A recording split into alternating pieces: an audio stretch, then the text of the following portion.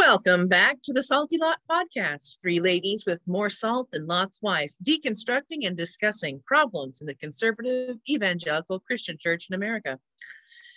Today, we are continuing our episodes about sexual assault and predation in the conservative evangelical church.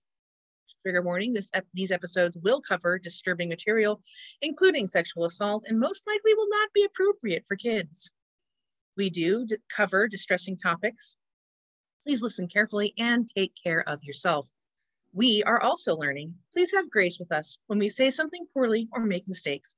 We are open to correction on this journey and invite you along with us.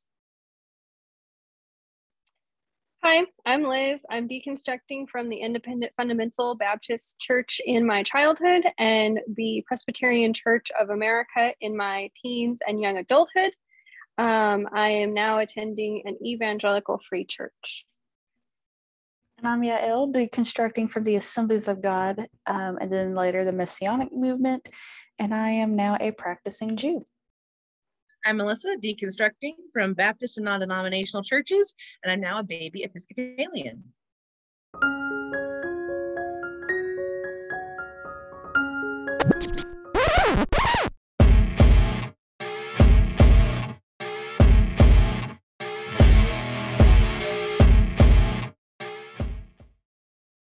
And we're joined by Carl today, who, although I did feed her, apparently has stuff to say. So you guys will hear a cat. I live in one room. I can't put her anywhere.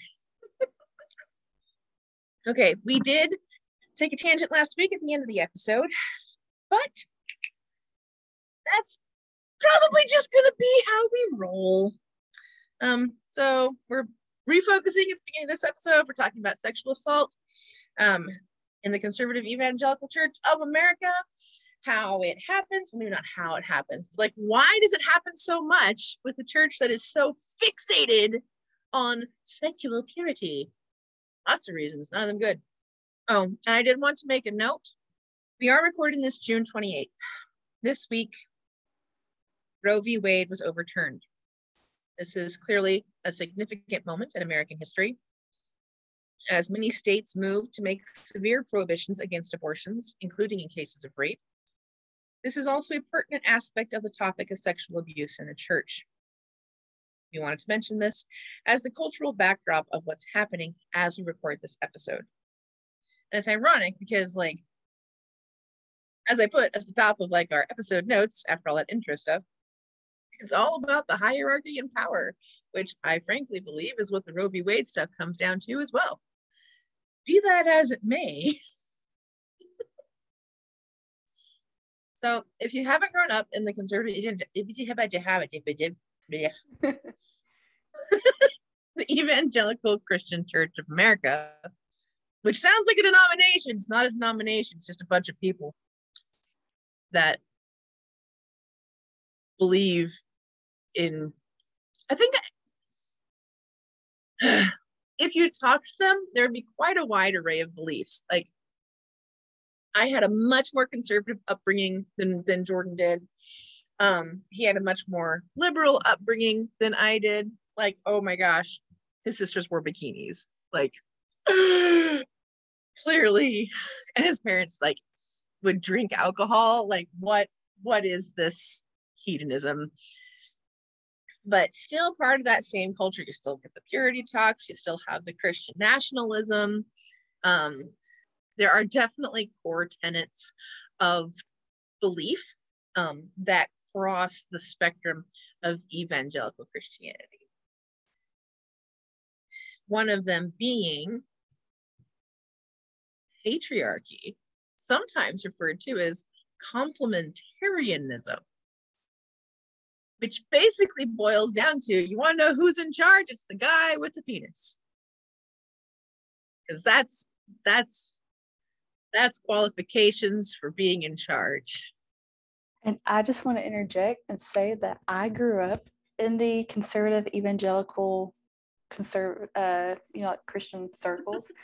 I didn't know that like the hierarchy, the patriarchy was called complementarianism until you came along.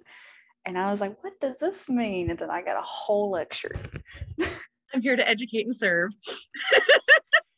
I was just like, it has a name. And I think that's what made it worse was when you give something a name, that means it's a thing. Like it's a set in stone pillar of a theology. Yeah. Like, you know, you give something a name, you're like, words and names are powerful. And so when I realized that it has a name, I was like, oh, wow, this is like a whole pillar in the theology of the CEC that you have to tear down in order to see a change. This isn't like a small group of people. It's the entire thing. Yeah. And the thing that gets me is I've done my research, as I've read and studied. I don't want to use the term research because that's thrown around so often. People say, well, I did my research. No. You did not perform a research study. You did not do a meta-analysis of a bunch of research papers. You read stuff or you watched stuff of people who theoretically knew what they were doing and explained things to you. Like that's an important difference to me, because research is thrown around so cavalierly. I did my research. You read 5 web articles and watched 2 TikTok videos. Yes, that's my research. No. Just no. If you can't, I kind of, because, you know, I'm a history major. And so the way it's explained with one of my instructors, she was like, listen, we love YouTube. We love TikTok. She's like, however, you cannot cite a TikTok in your paper. She was like, so you can use it as like a jumping off point to see if other people out there think the same way, but you have to go find actual peer-reviewed scholarly articles to cite in your source. And so that's kind of how I see research. Like if you can cite it, if it's an honest to goodness thing you can cite, that's research. If it's a TikTok or YouTube, okay, you found somebody else that thinks like you, you know. Mm-hmm. Yep. Just a tip for you college people. I love it when TikTokers like cite their sources in their comments. And I'm like, yes. Because then drop the link. Makes it easier. A link. I thought you said you dropped a leak. I was like, we're not in a boat. What do vegetables have to do with anything? Well, then I was thinking like the vegetable leak, and I'm like, oh, what kind of really yummy dish are you eating today? Like, I want in on this. Link. It's your southern drawl. Always getting made fun of it. Oh, I wasn't gonna make fun of it. I love your drawl. I'm just boring in Pacific Northwest you, like the universal American accent. Like it's just annoying. Like I sound like every newscaster ever. Anyway, so patriarchy and complementarianism. It's a huge pillar in the CEC, and it goes under different guises, and frankly, it goes by many disguises too. I'm going to share a story. This is a mild tangent, but it is relevant. And you guys have heard me talk about this story before. Oh gosh, I hope I didn't talk about it in the last podcast. But Jordan's church that he grew up in would not identify with patriarchy, and it would not identify with complementarianism. It would say that it is egalitarian, if they even knew that word, that marriage is between 2 equals. However, the way they talked about marriage, I went to a sermon and the pastor, we went and visited one day, and the pastor was speaking on marriage. This was before we were married. And as marriages, he was talking about how a woman is a helpmeet. He was made to help the man. And the reason the man needs help, and these are the only 2 reasons he gave, I kid you not. 1, because men don't have fashion sense and need to be taught how to dress. And 2, men don't know when to change their dirty bed sheets. And that right there really reveals the true position of women in their minds and in their theology. They are created to tell a man what to wear and to change his bed sheets. Neither of which, both those jobs can be done by Siri. You give her some arms and legs. Neither of those jobs are needed by a human with feelings and thoughts and opinions and dreams and emotions. And Carmel Jade, get off of mama. You know, I mean, it's ridiculous. And this thinking about women has just infused the conservative evangelical Christian Church of America. And that, I believe, is why rape and sexual assault, it's a contributing factor anyway, are so huge in the church, because rape is not about sex. Rape is about power. And hierarchy exists as a system of power distribution.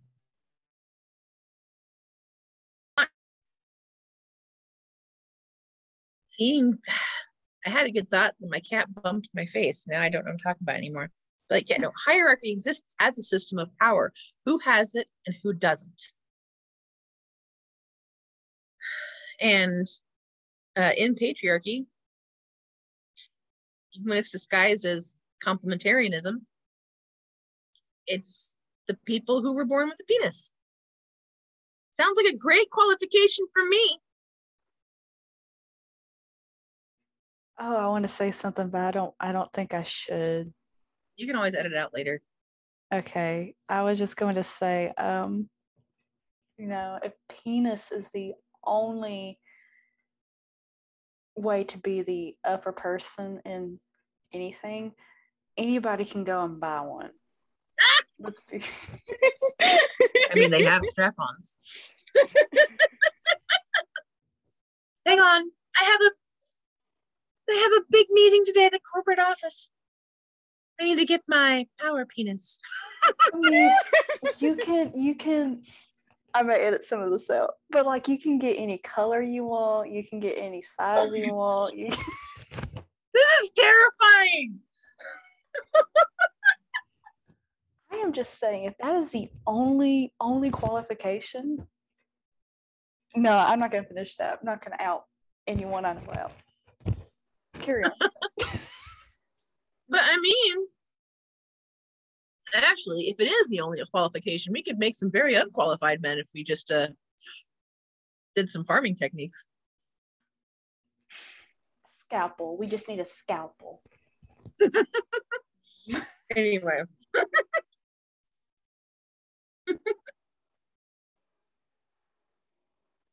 So, yes. It is a hierarchy. And I find it interesting that it's so insidious, because you look at Jesus's teachings about do not have power over others.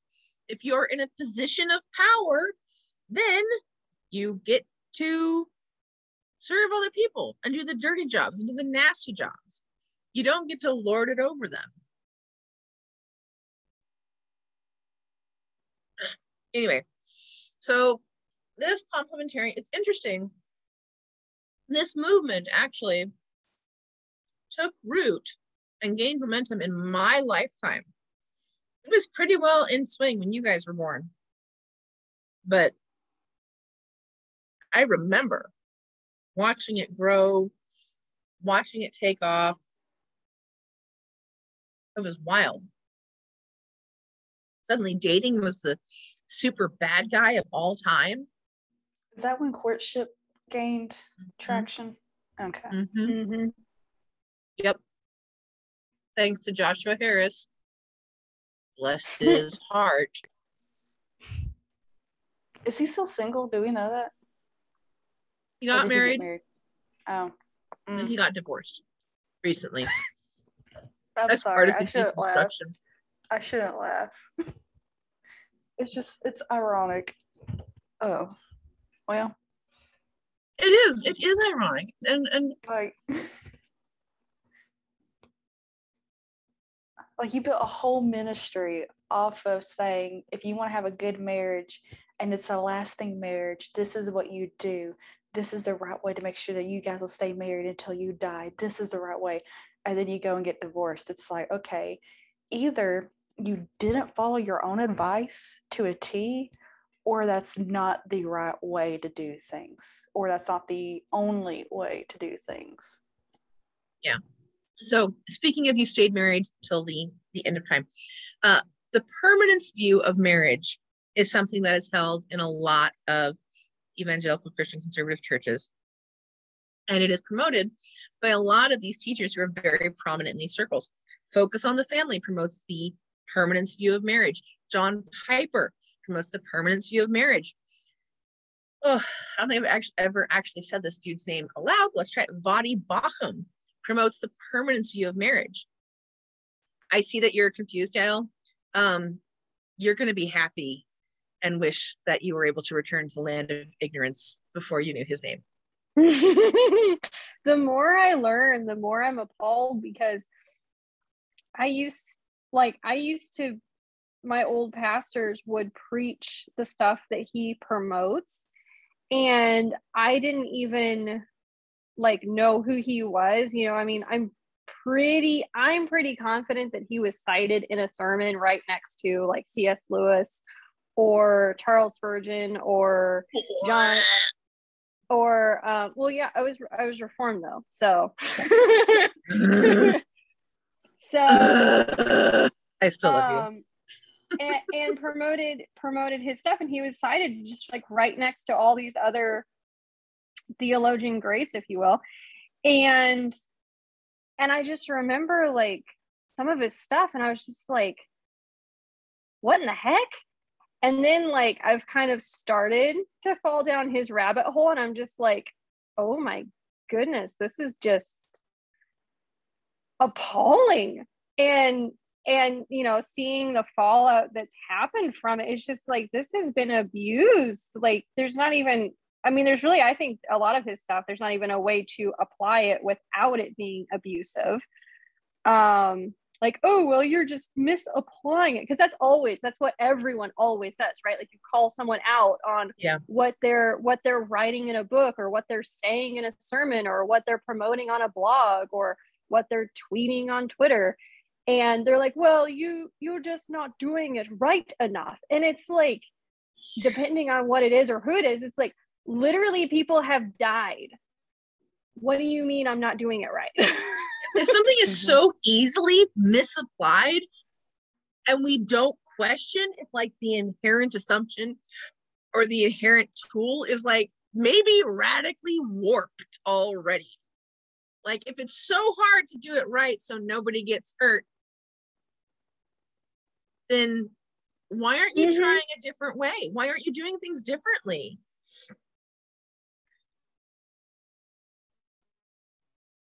Which comes back to hierarchy. It really is the root of so many layers of this mess. And it relates even to how God is viewed. Oh, Yael, is it okay to say God, or would you prefer us to say something different? You can say what you want. I'll just probably say whatever words I want, and I'll probably have to explain them. Cool. So the reason you obey the Bible, because it's God's word. God said so you have to. The reason you have to get saved, God said so, and he's God. And it's amazing to me that this has caught on so heavily in America, because I feel like America is so against monarchy, which is divine right to rule by hierarchy of God. But now we just we apply it to mean oh, well, you're divinely appointed to rule by God if you're white, if you're Christian, and if you have a penis. That's how you know that God has divinely ordained you to rule and be in charge of everybody. And it plays out in the way children are raised too, because children have to obey. Why? Because the parents know what's best for them. Why? Because the parents care about them? No, because the parents are the boss. They're the ones over the children. Yeah.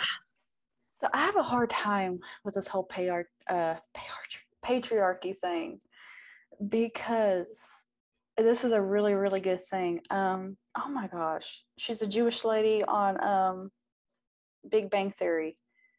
Mayim, I can't remember her last name. Anyway, she does really, really wonderful. She said something one day that kind of finally explained how I see it. You know, when you're Jewish, you are raised on the tongues of men, such as our founding fathers, our patriarchy, Abraham, Isaac, and Jacob. But at the same time, we're raised on the tongues of these strong women, you know, Sarah and Rebecca and Rachel and Leah, and then later Tamar and Rahab and Hadassah and Yael, my foremother, and all these other amazing women. We don't have a patriarchy or matriarch. We have the patriarchs and we have the matriarchs. But as a Jew, you should want to embody both sides of them. You should want to embody the qualities of Abraham and the qualities of Sarah, Isaac as well as Rebecca, Jacob as well as Rachel. And you know, it's not men should only follow the patriarchy and women must follow what the matriarchs did. Because if you actually read the Bible, actually read the Torah, you will see it was a partnership. In every single one of those marriages, it was a partnership. Sarah got mad, Abraham was in trouble. Sarah got, you know, they both did things together. Same thing with Isaac, you know, and Jacob. They all worked as a team. And it's so wild to me that two groups of people who both value the Torah, or they say they value the Torah so much, come to such different conclusions on opposite ends of the spectrum. And no offense to the Christians, but I mean, we have it right, I believe, because it is our books. It's ours. Don't worry, the Christians will take offense. I don't care. You know what? You stole our books. And like I told some people, I told some students this, I answered some of her questions, and one of the things I said was, this is what I want every Christian to understand. You wouldn't have your religion if it wasn't for us. So stop dogging us. You have your religion and your Messiah because of us. Yeah. Just remember that. I can't believe that Christians are so, I've only realized this in the last year or so, like how much we have completely divorced any kind of Jewish interpretation of the Jewish scriptures from how we learn and apply them. Like, y'all the OG, shouldn't we be like, I don't know, maybe learning from y'all? But like, it's fine. It's not fine. It's fine. No, you don't want to. They don't want to learn from us because we don't promote that the husband is the end all be all. I mean, come on. The real Proverbs 31 woman was running the household and everything else. And she was a breadwinner of the family. Let's be real. If you were a merchant of purple cloth, you were like one of the wealthiest members of society. I mean, her husband's out sitting at the gate just talking about how good she is. He's not having a job. Yeah. He's like, look at my woman. She's the most amazing woman ever, you know? I mean, it's a partnership. And it bugs me. I don't understand. I just want to know, how are we able to read the first 5 books of the what you guys consider the Old Testament? So the Jews can read them and the Christians read them, and where the heck do we get this disconnect from? I know the answer to that. It's because humans choose meaning. This actually does touch on something that I wanted to talk about. You know, I posted on Facebook a while back that you're going to have a lot of people say, this is what the Bible says, and then proceed to tell you what they think it means.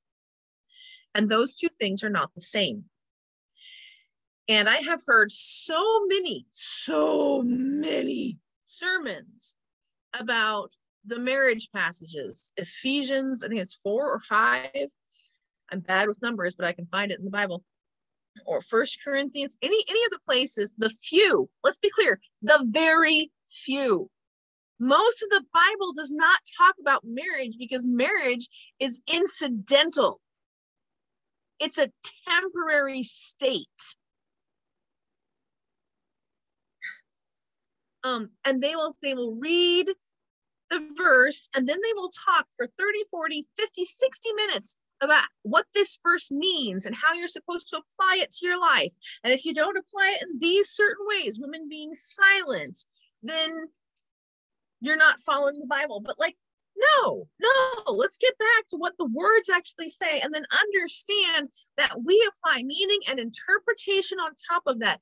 And our idea that we can get the meaning from our English translations, which are inherently biased, all of them, you just get to choose your bias, because that's how translating works. If you're not fluent in both languages, you have interpretation bias, you have meaning bias, because things don't translate correctly across languages. They don't translate directly. Mm-hmm. You're just not getting it. So that's how we end up with this whole huge divide. Like, I have heard sermons preached about how God chose Deborah to be a judge in Israel because, quote, he couldn't find any righteous men who were willing to do the job. I'm like, I'm sorry. The omnipotent God, who declared apparently that only people with penises could be in charge, couldn't find a dude with a penis to be in charge, so he had to make do with a woman? Come on. I like the way I have been taught that story much better than that way.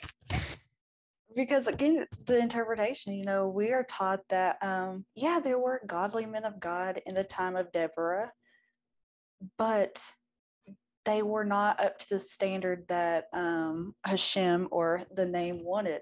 Hashem wanted a particular person. And I firmly believe that Hashem chose a woman because, like I said, he's omnipotent. He knew what was going to go on. He knew the king was going to be a big baby. And I believe that Hashem was like, you know what? I'm going to raise up a judge who is going to shatter your perception of what's normal or what should be the standard. And I am purposely going to pick someone. I'm going to elevate somebody above you to show you that I can choose anyone I want. This person is placed here because I chose it. You're only king because I chose for you to be king. But you're not going to win, or you're not going to get the glory, because that is something that you chose. You chose to be the coward. I chose to use my judge instead, which is why Yael got the victory, because, he was like, because the spirit of most of the stories in the Bible, it's always David, he won, Gideon won, Joshua, it's always these men. But those men had faith that Hashem would be with them to the very end, and this king didn't. And then he was just like, okay, well, you know what? It's time for me to show you that women are just as faithful as men are. And now look at you. You look like the world's worst little wimp because you got scared of a sure victory. So I had to let the women come in and take charge for a little bit. Mm-hmm. Mm-hmm. Yeah. And the thing is, we can't talk about these things in the conservative evangelical Christian church because, like, you're not supposed to question authority. Like, it's ridiculous. Liz, would you mind sharing that quote from yourself that I put in the notes? Sure. I have to go back to it very quickly. Well, yeah, and I wanted to share too, like, whenever women raise concerns, or whenever women say anything like, hey, this is not okay, or whatever, then they're just quoted back. I want to say it's in 2 Peter, but I'm not 100% sure. But it's about how, like, oh, well, Eve, the woman, was deceived, and therefore women are more easily deceived. And so therefore, the fact that you're taking exception to our oppression of you is just you being deceived by Satan. We're not actually oppressing you. You just think you're being oppressed. Like, peak gaslighting. Can we even... I'm fine. So yeah, so I've got that quote now. Alrighty. This was from myself from 2017. I saw a quote yesterday about how when you go to college, you come back liberal. It's true. Being exposed to hundreds of differing views does cause disillusionment. It causes you to think, to engage, to question. I don't think it's so much the world snatching young people from the church. I think it is the realization that churches really seem to only want very specific members, and when you don't fit their stereotypical biased ideal, you are slowly pushed to the edges until it's clear they no longer care whether you show up or not. But when you don't show up or actively just drop out, then they care and they ask, what happened? And then, rather than address the real and underlying problems, they blame the culture, the world, America, instead of taking responsibility and changing their choices or offering more dialogue and discussion. I think that church should be a safe place to have deep conversations and disagree on things and openly really talk to one another. But that is offensive, and we have been called to not offend others. We have been called to be peaceful. We have been called to keep quiet and keep the peace and mediate. So no real conversations are had, no deep connections are made, nothing changes, and the young people keep leaving.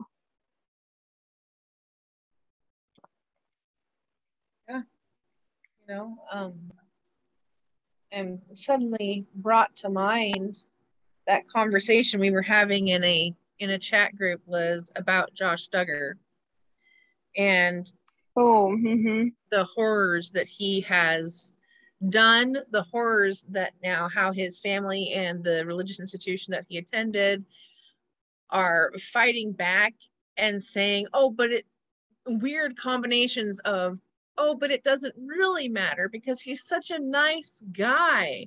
Like, I'm sorry, if you have read even like the summary of the garbage that he looked at, there is nothing nice about him. We were having this conversation in the chat, and then the admin rolled in and was like, we can't talk about this because it's gossip.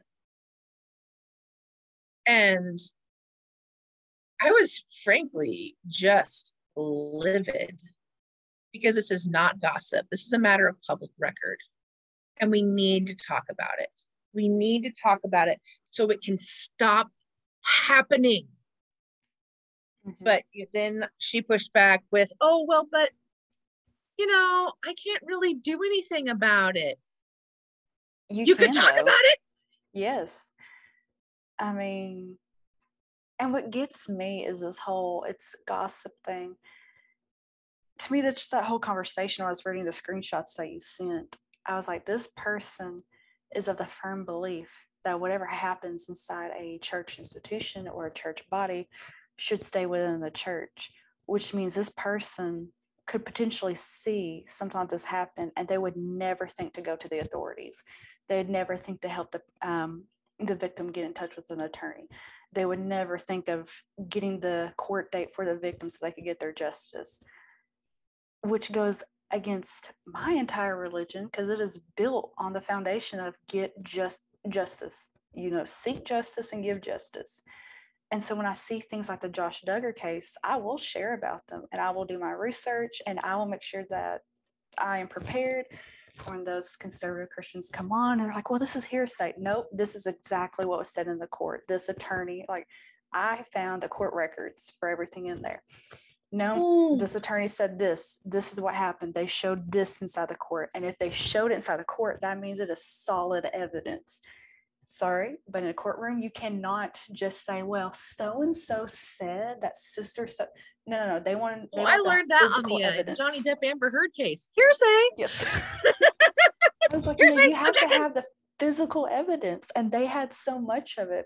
And still, I saw people in the conservative evangelical movement, whatever you see online is gossip. No, those attorneys, they did not build their career on the backs of gossip. They know what they're doing, and they are trying to help the victims get justice, and the church is holding them back from that. But those same people in the church will then scream, what about our children? You don't get to scream about the children and not give them justice at the same time. Yeah. One of my things is like the church that we're attending now, like they're really big into quote social justice. And it's not, I mean, I don't know, like to conservatives, anything social justice is like super woke, and it's not like that. But they literally just go back to every time God was literally like, hey, do justice, be just, bring justice to the oppressed. Like they go back to all of those references and they're like, it's in the Bible. We're just literally, you know, like loving the orphans. We are just literally building up the future generation of the church and of our communities and of our society and stuff like that. And so it comes off, you know, it can come off as like, oh, they're so woke and social justice. And it's literally just like, you know, all those times in the Old and New Testament when God was like, hey, you need to love people and you need to be just. That's what they're doing. Yeah. Fastest way to piss God off, oppress people. Yes. Go ahead, Yael. I think the reason why the conservative church sees social justice as this woke thing, you know, you're a social justice warrior, you're this liberal. I think the reason why they see it as that is because their version of justice has become so perverted and so twisted from what it was supposed to be that when they see people who aren't Christians or they don't have this religious background it's rooted in justice, and they see them giving the victims the justice that they need and they deserve, it's so foreign to them, and they don't recognize that, no, they're actually seeking the real biblical justice. They may not know they're seeking that for the victim, but that is what they are seeking for the victim. And, you know, common law was built on the backs of that system, not all of the way, but it has those roots in, you know, Zedekah, I give you, justice, I give you, and justice you shall seek. That it's rooted in that, but they've gotten so accustomed to justice can only look a certain way, only certain people can give it to them, only certain people qualify as victims. And so when they see actual biblical justice being carried out, they're just like, oh no, that's social justice, you know, that's just a woke mob, they're attacking us, they're doing this, and they don't realize that they're actually doing what the church is supposed to be doing. They're doing the church's job. That last line where you said, oh, come on, I just had it. Nope, it's gone. Oh, only certain people get to be victims. That hits. You know, if you're a child, well, are you really a victim because you're supposed to be under your parents' authority? Are you a wife being beaten and abused by your husband? Well, you know, I mean, that's wrong of him, but you're supposed to be under his authority. It's too bad that he's using his authority against you. That does not give you freedom from his authority over you. And like, yes, it does. Otherwise, God would have been wrong in releasing anybody from any oppression ever. He just should have fixed the hierarchy from the top down. I just thought of that, and that's amazing, and I'm really angry now. But it's true. It's just like, you know, like when I was sexually assaulted, I was not looked at as a victim. The person who did it was looked at as a victim because my family wanted to go after him. And I think that's when it really, that's when it hit me. And I was just like, these people, this man could have killed me and they would have still been crying for him because, oh, he's being locked up in jail for this. And that's what I was just like, life is ruined. Yes. Excuse me, I'm the one that has to live with PTSD now for the rest of my life. And that's exactly how it was. I was just like, I have to deal with this. I have to be the one to go into therapy. I have to be the one. I mean, that was so long ago. And every year around August, it just hits me. And I hate the month of August because of that. And I'm like, and I have to deal with this for the rest of my freaking life. And you're worried about him. I'm like, what about? And I know I got off relatively easily compared to some people who experience abuse in the church. And I'm like, what about them? And some of them, that person is a pastor and he is still preaching. And every time they hear his name, all those memories come flooding back. And I'm like, but no, poor pastor. You're just trying to ruin his marriage, ruin his reputation, ruin his life. I'm like, what about her life, her marriage, her reputation? Because the church will slander her all the time just for even going, well, remember that one time when Pastor so-and-so did this? They're like, oh, look at you bringing that up again. I swear that hierarchy is created and designed to foist the consequences of the people in power's actions onto the backs of their victims. Reporting someone for a crime is not bad. It's not hurting them. They chose to do the crime. They made that choice. And touching back on the SBC document of those hundreds of pastors and elders and deacons and whoever all it was, they chose to do that. And then the church chose to cover it up because what do we have to protect? Is it the victims? No, we have to protect the church, the ministry, my personal power base. If you are not willing to fully experience the extent of the consequences you brought upon yourself, you are not truly repentant.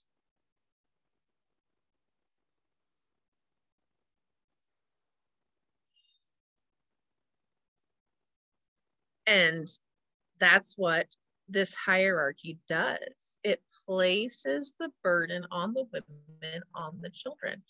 And this system attracts predators, yes, but I believe it also creates them. And that's why I think, that's why I believe is one of the reasons why sexual assault, sexual predation is so rampant in the church. And I think we're just discovering it. I think this is still just the tip of the iceberg, you know, because for decades now, the responsibility to keep men from lusting has been foisted off onto girls, young girls, like 8 years old. Oh, younger. I was taught about modesty. I can remember in like first grade, kindergarten. Oh my first gosh. grade. You barely even have a body in first grade. I mean, come on. Just slap. I mean, the reason why your pants fall off because you don't got a butt. Come on, you know, and they're kids. Like I remember as a young girl, I was climbing something, and I'm wearing, this was like early 2000s. So, you know, I just have like kid length denim shorts and a t-shirt. And I did something and I think I fell over backwards. And so, you know, what happens? Your shirt rides up, but not that much. And, you know, I'm freaking like 6, I think, at the time. And a woman got on to me because, well, we can all see your belly, so you need to cover it because, you know, that's not right. That's bad. That was a bad thing. I'm like, I fell. I was on the playground and I fell. And you want to get mad at me for this? I mean, they teach kids that at a young age. And that's why I believe that's why the victims don't want to come forward when they're children or they're teenagers, because they're taught that their body is something bad. And sure. That, like, you know, well, he did this to me because I was bad or I tempted, or, you know. And then when you convince a group of people that it's their fault by teaching them doctrine like this, they will always believe that, oh, that pastor was the victim, not me. Well, touching on, you know, what you were saying, even when you're too ashamed to let kids say the proper names. Like, I was raped when I was 4, and I didn't remember it till I was 30. One of the things I discovered through therapy and remembering that experience was that I had zero language for it. It would have been literally impossible for me to tell my mother what had happened. I had no words, 0 words for what happened to me, for the parts of me that they touched, for anything that they did to me. I didn't have language. But so many conservative Christian parents, like, well, we got to protect the children from anything sexual, so we can't ever tell them like the proper names of their body. When research clearly shows that if you want, the best way to protect a child from a sexual predator is to give them language. Tell them the proper name. Yes, the proper name, not these little stupid cutesy wootsy names. Mm-hmm. You know, it absolutely leads to awkward moments, but like, we're grown-ups, we can live with awkward yes. moments, right? Oh my Your gosh. 3-year-old screaming out in the grocery store. I have babysat so many children, and I was so happy that all the kids I babysat for, they were taught the proper names for things. But at the same time, it did get a bit awkward at times, like you said. And I used to teach different martial arts and all that. And we had a kid, he kicked me in my penis. Blurted out loud in the middle of a class, and you're just standing there going, oh, Lord, help me. God, help me. I think the kids, it's called a pee-pee. No, it's not. It's a penis. You're just like... And you just have, and then they're arguing. And so then you're like, okay, so your parents are teaching you the right way. That's great. Okay, can we please stop talking about penises? No, too late. The train is gone. The kids are on. It's left the station. Yes. Oh, but that will also lead to, like, because we need to laugh a little bit more. I had a little girl, why don't I have a penis? I'm like, no. That's qualified for this anatomy section.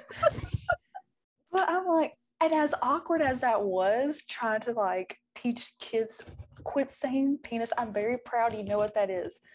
That is amazing. More power to you. Please stop yelling it in class. Just stop. But at the same time, you know, looking back, those kids needed to know what the proper term was, you know, and it was just used in a situation where one kid got a bit too rough and was lazy and kicked someone below the belt. And I'm like, okay. And that was an easy fix type thing. Mm-hmm. And at the end of the day, I think I would rather hear a little kid yell, he kicked me in my penis, as opposed to he kicked me in my pee-pee. Yeah. You know? It's quite ridiculous. I was well into my 30s when I learned the difference between vulva and vagina. I don't think my mom even knows the difference. And she's like 65, 66. Oh, I got one worse. I know a person. She didn't know what a clit was. I taught her that. She thought it was all one thing. No. It's a vagina. And I was just like... that was my mom's entire, like, vagina and boys have a penis. Well, actually, general, more complicated than that. But like, again, going back to hierarchy and power, if you don't have words, if you don't have knowledge about your own body, you are powerless. You are powerless. You can't even speak for yourself. And women and children and boys are just silenced and silenced and silenced and silenced because you can't question authority. You are under your pastor's power. You are under your elder's power. You are under your father's authority. You are under your husband's authority. And it's not functional. It sets up predation, and then it's so bizarre because while it's setting up this horrible predatory cycle, it simultaneously makes men the victims. So I don't know if you guys remember the TikTok that Liz sent us, or maybe it was you, Yael, about the lady saying, I was gonna say, I didn't send a TikTok, so when you reject your husband sexually, he feels rejected as oh no, I did send that. And I'm just like, yes, I did send that one. I forgot because that one was a Facebook one. I was thinking specifically TikTok. I'm like, I don't have a TikTok, but yes, because my husband sent that to me because he found it somehow and he was like, this is just so hilarious. And so then we were just picking it apart and pulling it apart all night. We were tar and feathering it. It was really funny.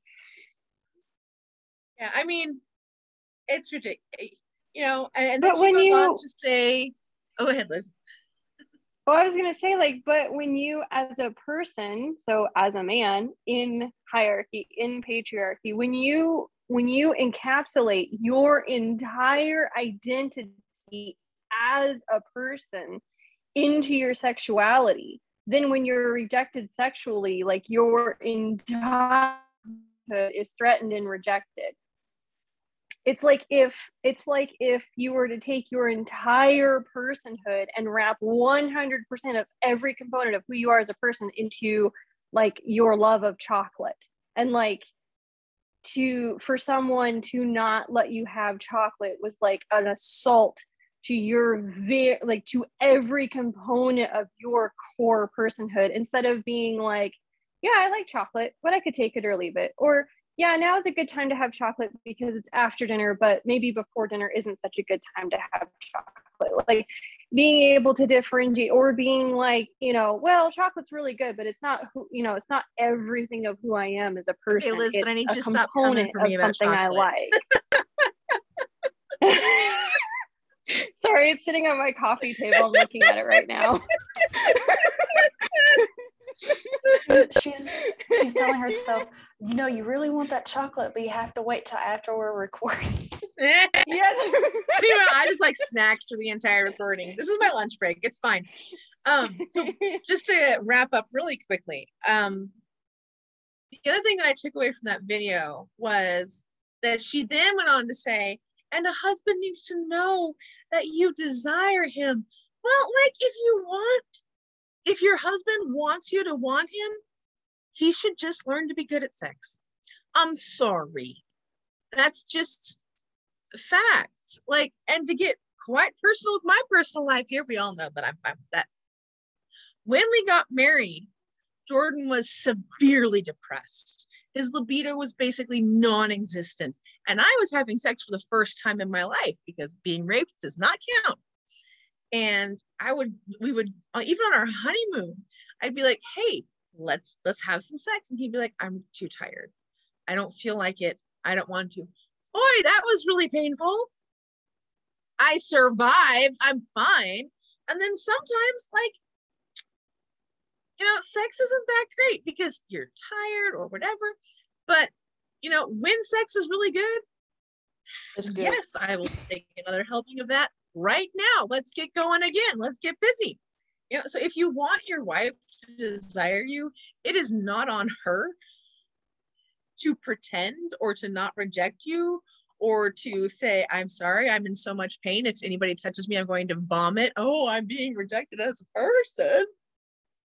Just like, do better at sex.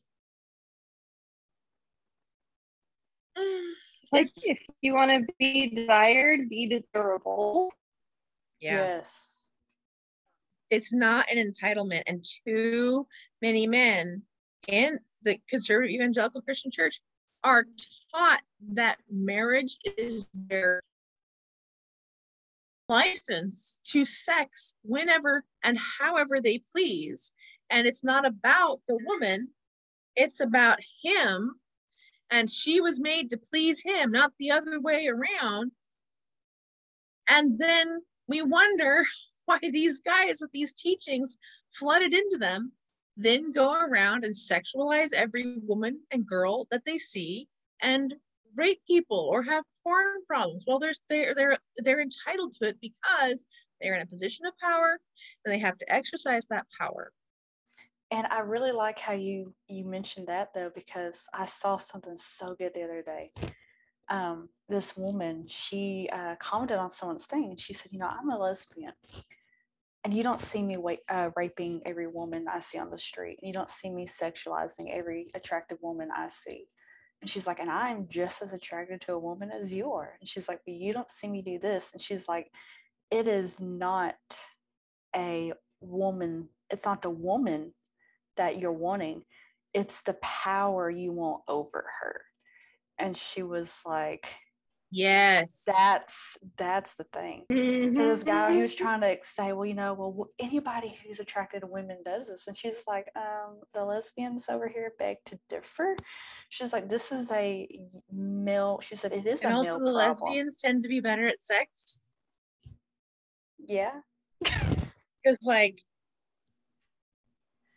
we know things. Well, even aside from just like knowing things, you don't come to the relationship with this hierarchical mind complex where sex is about you and your dick. There's also this thing called communication. Oh, but men can't communicate. God didn't design them that way. Not that we haven't cultured them to be that way for centuries. Well, and you're mad because you want to stimulate him. Oh, sorry. Not be direct in your communication. Oh, yeah. Yeah, don't be direct in your communication. Remember, men's fragile little egos can't take it. Okay, we went wildly off tangent, as usual, and followed like, I don't know, maybe 15% of the outline that I spent an hour on. No, we followed most of it. I've been keeping up with it. Good. So let's see, next week, we're probably wrapping up on this topic. Guys, we all know I'm going to do it last second. We're just going to accept that undiagnosed ADHD chick is doing the things last second, and that's how it is. So feel free to do your own research or suggestions about what we should have this topic on next week. It's still going to be on the sexual assault in the church. Oh, I know exactly what I want to bring up next week already. Exciting. I have to find the article and send it. Nice. Okay, and I think that's it for this week. So we will see you guys next week. Please send in any questions, comments. If you're rude, we'll probably ignore them because we have healthy boundaries now. Yes. Well, I'll read them, but we'll read them. We'll talk about them amongst ourselves. You won't hear about it. We will not engage with them. Yes. But we will drag you in our chat. Oh, for reals. And Liz and I will drag you to our husbands, and our husbands will join in. Let me tell you, they can really go the distance. I really hope that was like a sexual metaphor. I didn't mean it to be a sexual metaphor, but now it feels weird. Okay. I know. Back to work. I'm supposed to be on phones. Now because I have the Hercules song stuck in my head, and also that sounded oddly sexual.